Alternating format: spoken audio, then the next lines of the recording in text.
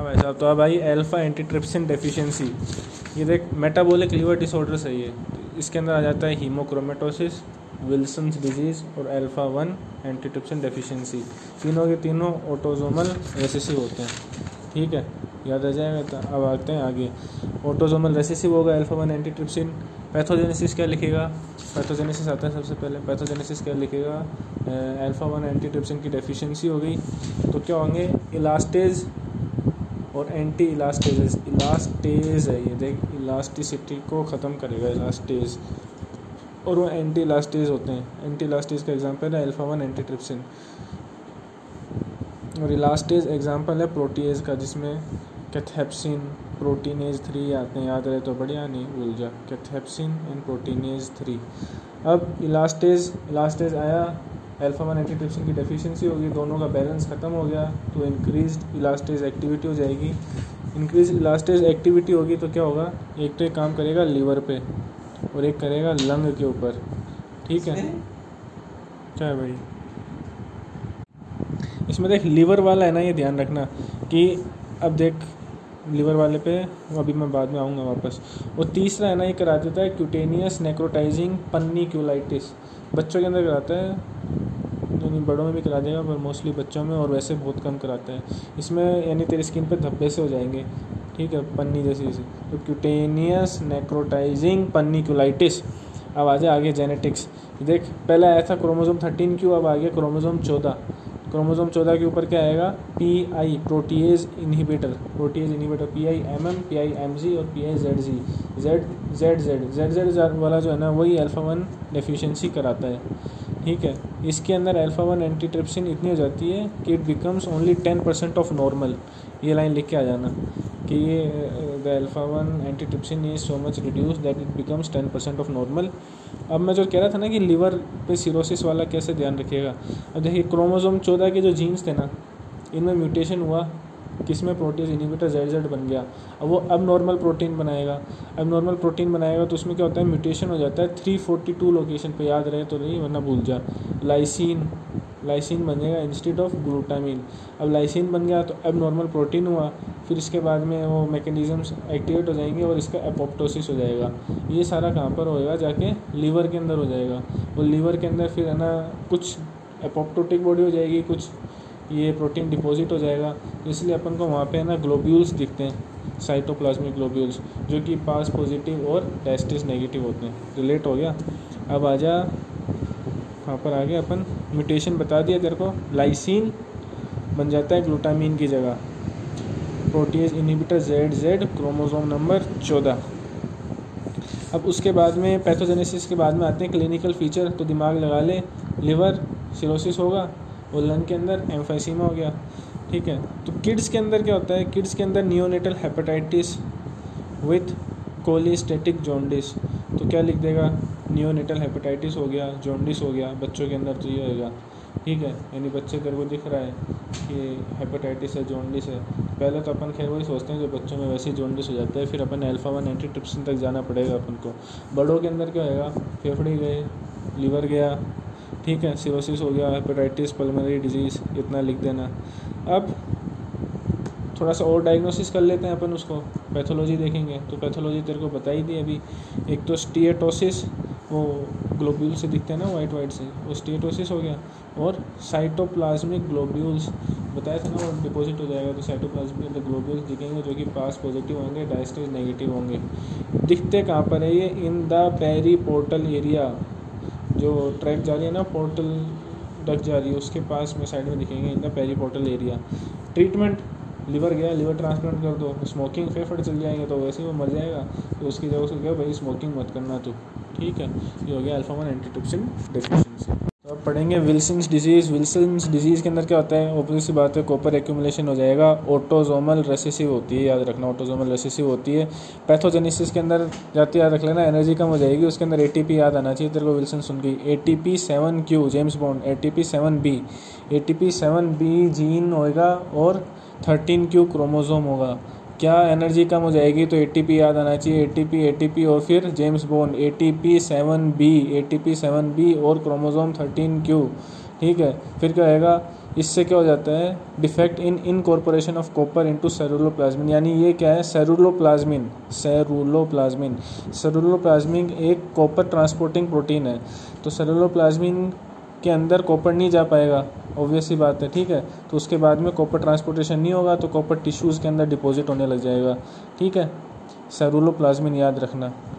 अब उससे Wilson's disease हो जाएगी। विल्सन्स डिजीज़ खाली आँख ध्यान नहीं आना चाहिए तेरे को कि आँख के अंदर ही हो रही है। विल्सन्स डिजीज़ के 3 क्लिनिकल फीचर्स रहेंगे। अब टिश्यूज़ के अंदर कॉपर डिपॉजिट हो रहा है तो कहाँ होगा, देख, लिवर में होगा, आई में होगा, ब्रेन में होगा, ये 3 तो मेजर दिखेंगे तेरे को। लिवर के अंदर जब होगा तब सिरोसिस हो जाएगा, आई के अंदर जब होगा तब क्या होएगा, केसर जैसा ब्राउन दिखता है तो Kayser Fleischer ring, Kayser KAYSER Kayser Fleischer ring दिखेगी। और ब्रेन के अंदर जब चला गया ना, डॉक्टर हाउस वाला याद रख लेना, वो बाउली सी हो जाएगी। Affect putamen and basal ganglia, तो न्यूरोसाइकोटिक मैनिफेस्टेशन आएंगे, ठीक है। ये जो केसर फ्लेशर रिंग है ना, ये अपन को बेसमेंट मेम्ब्रेन नहीं है, वो डेसमेंट मेम्ब्रेन है, डेसमेंट मेम्ब्रेन ऑफ कॉर्निया, ये याद रखना, डेसमेंट मेम्ब्रेन ऑफ कॉर्निया है, डेसमेंट मेम्ब्रेन ऑफ कॉर्निया। तेरे औकात गेल इतो याद रख लिए, लिम्बस ऑफ कॉर्निया। और ऊपर देख ले लिम्बिक सिस्टम था, वो नहीं, लिम्बिक नहीं, पुटामेन बेसल गैंग्लिया। अब आगे अपन लैब डायग्नोसिस के अंदर तो उसको पागल बनाना है कि कॉपर लेवल बढ़ जाएंगे और सेरुलोप्लाज्मिन लेवल गिर जाएंगे। फिर उसके बाद में लीवर बायोप्सी कर रहे हैं अपन।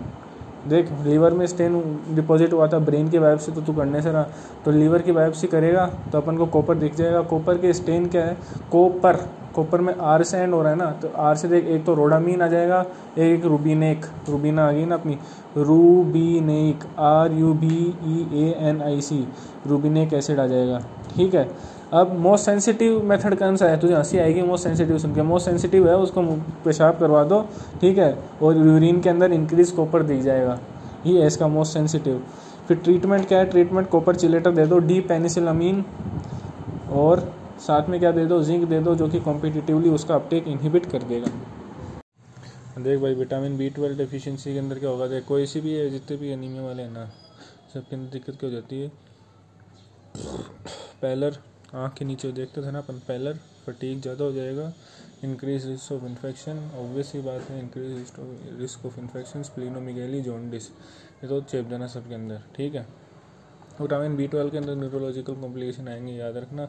लैब डायग्नोसिस के अंदर देख, पैनसाइटोपिनिया होता है मेगालोब्लास्टी के अंदर, क्योंकि वो टूटेंगे, तो पैनसाइटोपिनिया में हीमोग्लोबिन डिक्रीज, TLC डिक्रीज और प्लेटलेट डिक्रीज, ठीक है। और पर देखिए मेगालोब्लास्टिक है ना, तो सब कुछ बड़ा हो गया इसमें, तो इसके अंदर क्या होगा, MCV मेन कॉर्पुस्कुलर वॉल्यूम वो बढ़ जाएगी, ठीक है, MCH वो बढ़ जाएगा, और MCHC नॉर्मल रहेगा, है ना।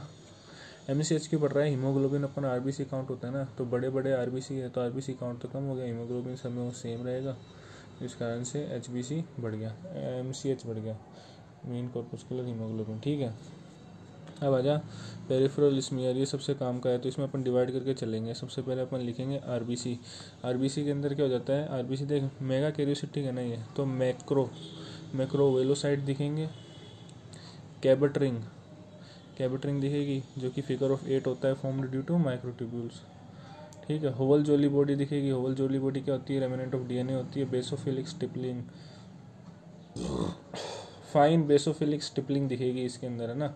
और उसके अंदर क्या हो रहा था, सिट्रोप्लास्टिक, इसके अंदर आयरन ओवरलोड होता है, उसमें आयरन हर कैसे जम जाता है, तो कोर्स बेसोफिलिक स्टिपलिंग दिखती है, इसमें फाइन बेसोफिलिक स्टिपलिंग दिख रही है, किसके अंदर दिख रही है, RBC के अंदर दिख रही है।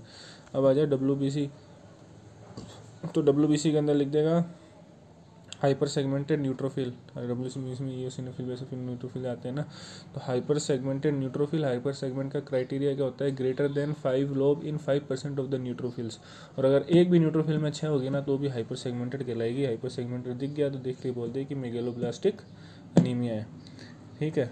अपन ने क्या किया, RBC किया, WBC किया, अब अपन करेंगे बोन मैरो एस्पिरेट।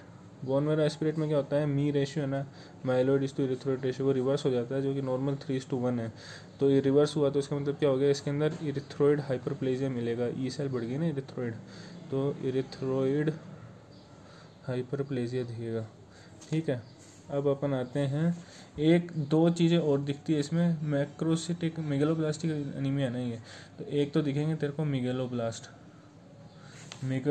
क्या होते हैं, देख, इरिथ्रोइड हाइपरप्लेसिया हुआ था ना, मेगालोब्लास्ट होते हैं large erythrocyte precursors, large erythrocyte precursor होते हैं और इनके अंदर सीव लाइक क्रोमेटिन, छलनी जैसा क्रोमेटिन मिलता है, sieve like chromatin in megaloblast, large ME से देख मेगा, लार्ज इरिथ्रोइड प्रिकर्सर्स होते हैं ये।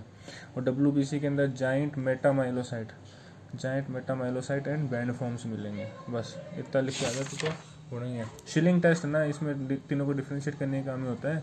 और अपन रेडियो लेवल पर विटामिन B12 लेते हैं तो पहले तो अगर एब्जॉर्ब बढ़िया हो गया तो वो क्या है, विटामिन B12 की डेफिशिएंसी है। फिर उसके बाद में आगे चल तो उसमें इंट्रिंसिक फैक्टर जोड़ दिया तो एक्सक्रीशन अगर इम्प्रूव हो गया तो यानी इंट्रिंसिक फैक्टर की डेफिशिएंसी थी। क्यों? क्योंकि विटामिन B12 दे रहे थे तब बॉडी उससे काम चला रही थी, लेकिन जैसे इंट्रिंसिक फैक्टर दे दिया ना तो विटामिन B12 का एक्सक्रीशन बढ़ जाएगा। समझ गया? फिर एक्सक्रीशन तब भी सेम है, यानी रिड्यूस नहीं हुआ, यानी ज़्यादा बाहर नहीं आ रहा vitamin radio level vitamin B12। तो अपन ने अब समझ गया कि इंट्रिंसिक फैक्टर से भी नहीं है तो अपन एंटीबायोटिक्स देते हैं। एंटीबायोटिक्स से इंप्रूव हो गया तो यानी इन्फेक्शन था, एंटीबायोटिक्स से भी नहीं हो रहा तो अपन फिर पैनक्रियाटिक एंजाइम जोड़ के देखते हैं कि पैनक्रियाटिक इनसफिशिएंसी तो नहीं है। वो अब तब भी नहीं हो रहा तब अपन फिर और कोर्स देखेंगे, जैसे हीलियम में दिक्कत हो सकती है। पैनक्रियाटिक एंजाइम अपन ने क्यों देखा है? पैनक्रियाटिक एंजाइम इसने देखा है क्योंकि हेप्टोकोरिन जो होता है ना ड्यूडेनम के अंदर, हेप्टोकोरिन उसको है ना पैनक्रियाटिक प्रोटीएजेस हटाते हैं। हेप्टोकोरिन क्या होता है? विटामिन B12 और हेप्टोकोरिन जो सलाइवरी ग्लैंड से आता है ना, ये दोनों कंबाइंड रहते हैं ड्यूडेनम तक। ड्यूडेनम में आके ये दोनों टूटते हैं तो विटामिन B12 अलग हो जाता है, इंट्रिंसिक फैक्टर के जुड़ के हीलियम में एब्जॉर्प्शन हो जाता है इसका। ठीक है, तो अभी अपन ने पढ़ी एंटी हाइपरटेंशन की थेरेपी। ठीक है, तो उसके अंदर एक तो हो गया वाइट मेल जो कि मैं हूँ, और ब्लैक मेल हो गया इरफान। ठीक है, और या फिर 55 साल से ज़्यादा है।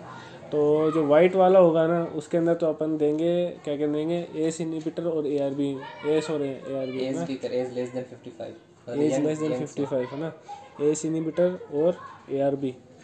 ठीक है, और उसमें देंगे उसको कैल्शियम चैनल ब्लॉकर। ये स्टेप 1 जो है वो दोनों की अलग है, फिर उसके बाद में अगली स्टेप पे दोनों को ऐड कर देंगे। ठीक है, तो उसके अंदर क्या होगा, एस प्लस एस या ARB plus calcium channel blocker, है ना। ठीक है, यानी इसमें देख क्या हुआ है, स्टेप 1 जो था ना अपने गोरों के लिए, उसमें तो अपन ने CCB ऐड कर दिया, और काले को CCB दे रहे थे तो उसके अंदर अपन ने एस या ARB ऐड कर दिया। फिर स्टेप 3 के अंदर आए ना, तो स्टेप 3 के अंदर क्या हो रहा है, स्टेप 3 में हाँ मुझ ज़्यादा निकलवाना है उसका, तो डायूरेटिक देंगे। डायूरेटिक कौन सा देंगे, थाइजाइड देंगे। थाइजाइड हो गया, उससे पहले पानी जोड़ दे तो हाइड्रोथाइजाइड। ये इधर मेरा क्वेश्चन है, यहाँ पे अपन हाइड्रोक्लोरथाइजाइड है, एडवर्स इफेक्ट ज़्यादा आ जाएंगे ना इसके, पोटेशियम लॉस हो जाएगा, या फिर क्या कहते हैं उसके लिए है ना बॉडी पहले से ही कंपनसेट करने लग जाएगी, तो बाद में हाई डोजेस का असर नहीं रहेगा। फिर उसके बाद में क्या करेंगे अपन, हाई डोज दे देंगे थाइजाइड की, जब ये काम नहीं करेगी। हाई डोज अभी नहीं देंगे थाइजाइड के साथ, अपन स्पाइरोनोलेक्टोन एक और डायूरेटिक ऐड कर रहे हैं। यहाँ देख तो 2 डायूरेटिक ऐड कर सकता है, पर यहाँ है ना कुछ भी है ना, और जैसे एस के साथ एस कंबाइन नहीं कर सकता, एस के साथ ARB कंबाइन नहीं कर सकता, पर डायूरेटिक के साथ डायूरेटिक कंबाइन कर सकता है तू। थाइजाइड के साथ तूने कौन सा कंबाइन किया, स्पाइरोनोलेक्टोन। ठीक है, अब भी काम नहीं कर रहा तो उसके बाद में फिर और जोड़ दे बीटा ब्लॉकर। स्पाइरोनोलेक्टोन हटाना पड़ेगा क्या बीटा ब्लॉकर जोड़ने के लिए? भाई इनसेंसिटिव है तो हटाना ही पड़ेगा ना। हाँ, इनसेंसिटिव तो हटाना ही पड़ेगा यार, गुड आदमी। तो अपन ने कौन सी हटाई खुद के लिए, जैसे बोले से, जैसे मैंने खुद के लिए क्लोट्रिमोजोल हटाई थी, कौन सी थी, क्लोट्रिमोजोल हटाई। हाँ, क्लोट्रिमोजोल ली, जैसे स्पाइरोनोल से लिया मैंने। ठीक है, हाँ, कॉम्बिनेशन अवॉइडेड, एस ARB कभी साथ में नहीं देते, एस ARB के बीच में स्लैश है ना। फिर बीटा ब्लॉकर और डायूरेटिक साथ में नहीं दे रहे अपन, ये अपन ने डायूरेटिक बंद कर दिया था ना क्योंकि वो असर नहीं कर रहा, लेकिन इसमें दोनों साथ में क्यों नहीं देते, क्योंकि increase risk of diabetes mellitus. ये कैसे, ऐसा क्यों होता है इनका भाई? ठीक है, मिथाइल डोपा और क्लोनिडीन, भाई ये दोनों है ना वो है alpha-1 ब्लॉकर, क्लोनिडीन जो है पढ़ लेना, अल्फा और CCB विद बीटा ब्लॉकर।